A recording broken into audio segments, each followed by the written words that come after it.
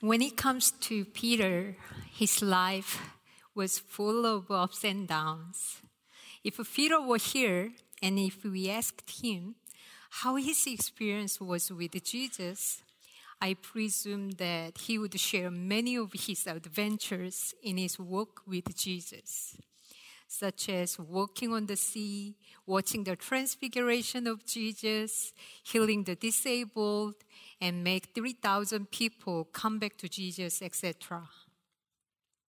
However, Peter might not want to share his situation in Luke 22, which we just read on his denial of Jesus. Some of you might know that I was an overseas worker in the Middle East for 15 years. So people often asked me how it was in the Middle East. Like Peter, I have many stories related to the local people and how God moved throughout the city. But at the same time, I also have many moments I do not want to share because they make me feel shameful as Christ worker.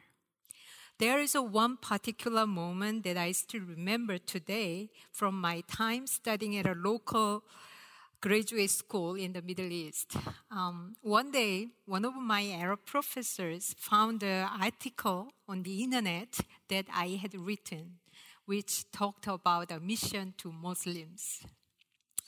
Although I used pseudonymity in my article, but some parts of the paper, especially the description of specific lifestyle of local people, I quoted my professor's writing with his name. And the editor also introduced me as a missionary working in the Middle East. So he noticed that this was my writing and that was I was a missionary.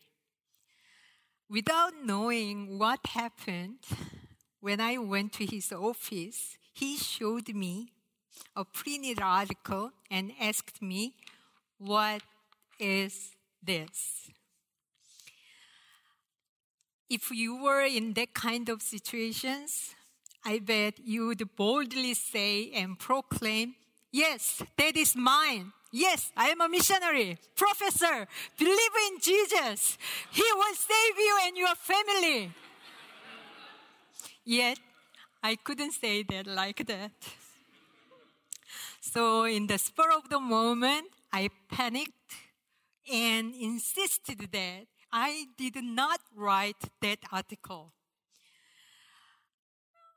Yes.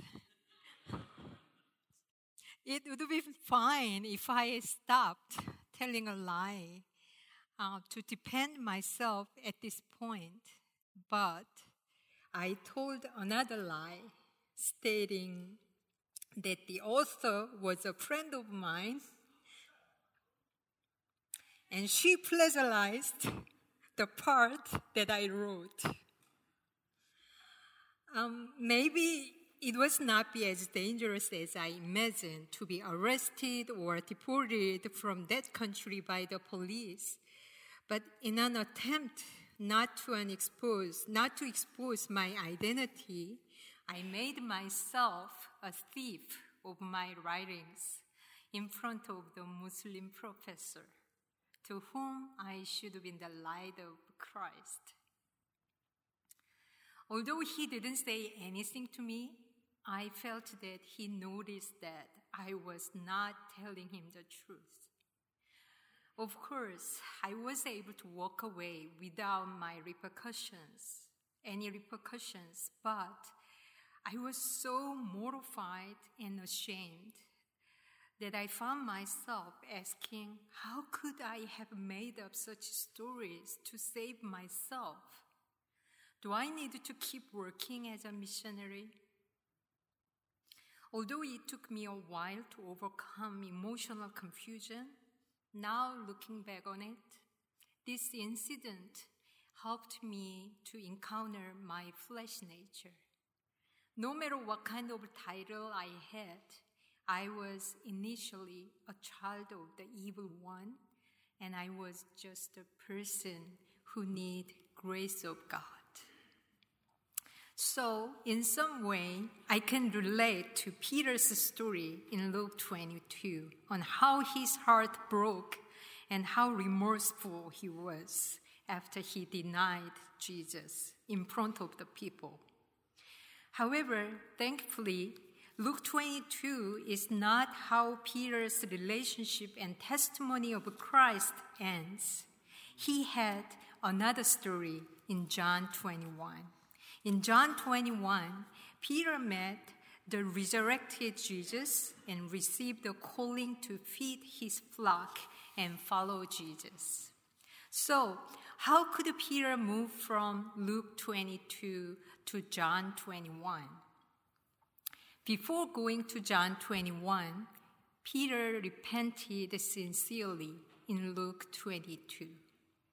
In verse 60 and 61, when the rooster crowed and Peter saw the eyes of Jesus, he realized that he was a hopeless and absolute sinner. Peter was sure that he loved Jesus. That's why Peter claimed that even if he had to die with Jesus, he would not deny him in Matthew 26. Peter was sure that he could keep his promise to Jesus. You know, we all agree that we are sinners, but sometimes we mistake ourselves for good sinners, rational sinners, or conscientious sinners, so etc. So we think that we can love, commit, or sacrifice for God and others with our own strengths. But our human love or commitment is always limited and imperfect because its center is ourselves and our strength. When we realize that we are absolute sinners and could not do any good things apart from Jesus and the grace of God, we do true repentance. I also used to think like Peter. Because I was sure that I loved God, I thought that I could endure any difficulties on the mission field. Several years ago, I had to make a very difficult decision to obey God's leading in my ministry. Yet my pursuit of being obedient to the Lord led me unexpected and unwanted situations. So when I faced the situations that I have never gone through before, I became angry at God because I obeyed. I expected God to reward me with successful ministries, good relationship with people, and so on. But God didn't do that for me, as usual. So I felt betrayed by God, so I complained to him. What is this? Is this my reward for following you? I feel like being crucified upside down like Peter. I know when you pour out your grace and love, it always happens through repentance. Do you want more sacrifice from me? And do you want me to repent? Well, I do not remember anything that I needed to repent of right now. Yet I found myself suffering because I obeyed you. So, how can you make me repent at this time? You are God. Why don't you prove yourself to me by making me repent? It sounds very rebellious, doesn't it? But just because I thought that I obeyed God, I had the right to be angry at God and revolt against him. In my prayer time, God spoke to me in my heart. Yes, you are right. You have sacrificed your time, money, and many other things to obey my word. Yes, you might be right. You might be crucified, but not with me, not with Jesus, but with the criminals. That moment, my eyes opened. The religious leaders, Roman soldiers, and people passing by shouted at Jesus, "If you are the Son of God, you rescue yourself and come down from the cross." Even the criminals on the cross mocked Jesus. "So, you are the Messiah, are you not? Prove it to us by saving yourself and us." I realized that the words I complained to God, such as, "I obeyed you. I didn't expect these things. I sacrificed my life, my children, to obey you. Make me repentant and change my thought." They are the same words people spoke to Jesus when he was on the cross. How are we so proud of ourselves? How are we so stubborn? Even amidst of suffering, we want to show off our strength, our utmost pride. How often we insist on God to prove that He is God by doing something we want. Although we have a new life in Jesus, because of our fleshly nature, we always insist that our judgment and opinions are correct, even when they are opposite to God. So when God opened my eyes that was crucified but not with Jesus, I found that I have been obeying what I wanted to follow in my life. My old flesh nature, self-love, self-satisfaction, and self-pity were not dealt with thoroughly before God. Before God, we have to admit that we are absolute sinners without excuse and could not do any good thing apart from Him. Another aspect as to how Peter was able to go from Luke 20 to John 21 is that he did not leave his community because of his feelings of self-pity or guilt. He did not walk away out of shame, but decided to be vulnerable. Also, the community still accepted Peter, and they remained together. How did Peter come back to the community? When we read Luke 24, we know that on the first day, early in the morning, when the women told their community of the resurrection of Jesus, Peter and other disciples ran to the cave of Jesus. So Peter rejoined his community in a short time following his denial. But we do not know what happened between Peter and his community right after his denial. Though it is not explicitly written in the Bible, I think Peter would have shared what he had done with the community and repented before God in front of them, as he denied Jesus in front of unbelievers. What kind of community or small groups or band do you belong to right now? How much do you expose yourselves to your fellowship? You know, sometimes our sharing in a small group or a band is quite superficial. How competitive we are. If we compare with others and try to find a reasonable reason to share our vulnerability, we cannot share anything with them. We are not sharing before people, but before God. Sometimes we also feel that people would not understand us at all and try to give advice with their own perspective.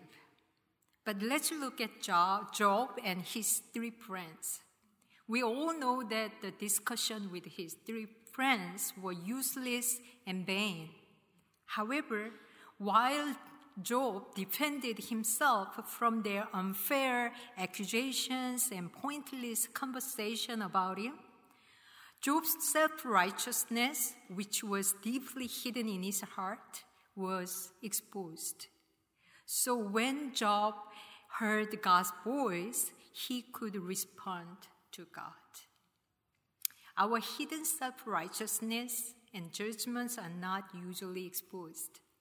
But when we encounter difficult or undesirable situations, our hidden flesh nature comes up. The way we look or interpret the situations or respond to the people who hurt us shows where we are in our relationship with Jesus.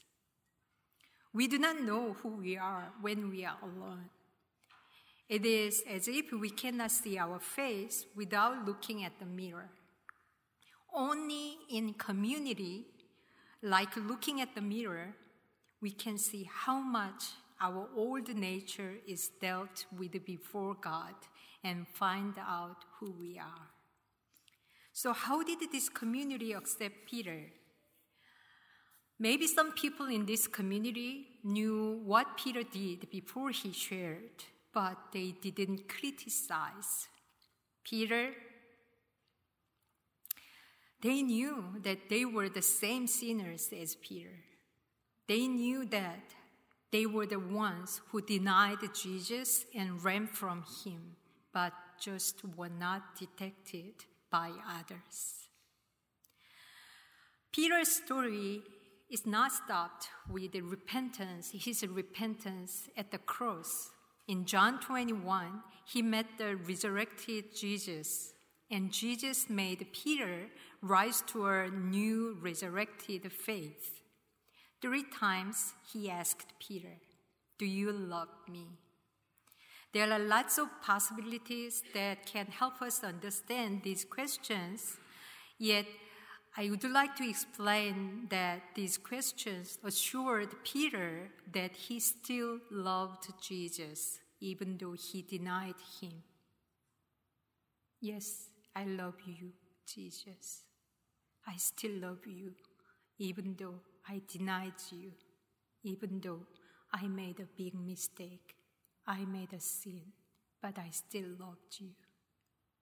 And Jesus wanted to say, as I love you, you love me, because you are in me. In my love, you can love me. I love you no matter what you have done or whom you become. Jesus wanted Peter to recover his new spiritual identity in Jesus and have a resurrected faith in him. From Jesus' view, our mistakes and sins are not surprising because he knows our weakness well. Instead, we are confused by our shortcomings because we have religious pride within us. In his book, After God's Own Heart, Michael Bickle points out that many of us put our confidence in our commitment or sacrifices for God more than on the Lord's commitment to us. We should know that our commitment to God is the result of God's commitment to us. What we have is not our own righteousness, but Jesus' righteousness. Not our own goodness, but God's goodness. Before we make any decision to live for God, God made a decision first to love us and to live inside of us through Jesus' work of redemption. Hence, if you are disappointed with yourself, your children, or any situation, and want to give up having hope about them, you should know that you do not have any right to be disappointed or discouraged about yourself or others. God speaks to you. You are my son. You are my daughter. You are my person. I will make you of my person. I will make you represent the image of God. Those individuals are my children. I will change them. I will be responsible for them. How dare you give up? You may be disappointed with yourself or others or situations, but God still has hope and a future for you and those individuals in his kingdom. So you can forgive yourself, others, or even the situation that have disappointed you. Jesus died on the cross and resurrected so that you can forgive and resist holding on to bitterness and painful wounds. So in verse 18, Jesus said to Peter, "Follow me." This reminds me of Jesus' first calling to Peter in Matthew chapter 4, verse 19, that "Come follow me, I will make you fishers of men." Peter had followed Jesus so far over the years, but Jesus invited Peter again to follow him. In the past, Peter followed Jesus with his own strength, passion, or faithfulness. But now, it is only by the strength of God. God's love did not stop on the cross. He did not die just to forgive our sins, but he rose from the dead to resurrect us with him. Then, after John 21, when the repented Peter prayed together with the community which accepted Peter, God filled them with the Holy Spirit to accomplish their cause to proclaim the testimony of Jesus, to trust in him. Peter and his community together could move from John 21 to Acts with the power of the Holy Spirit. We all know that Acts did not end with chapter 28.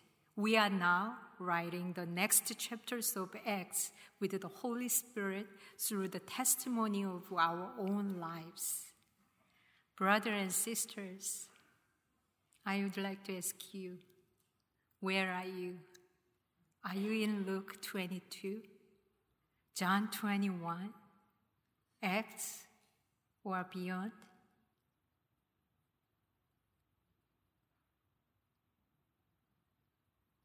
Before we receive the Lord's communion, I want us to pray together before the Word of God in silence. And ask the Holy Spirit to lead you your prayer. Let's pray.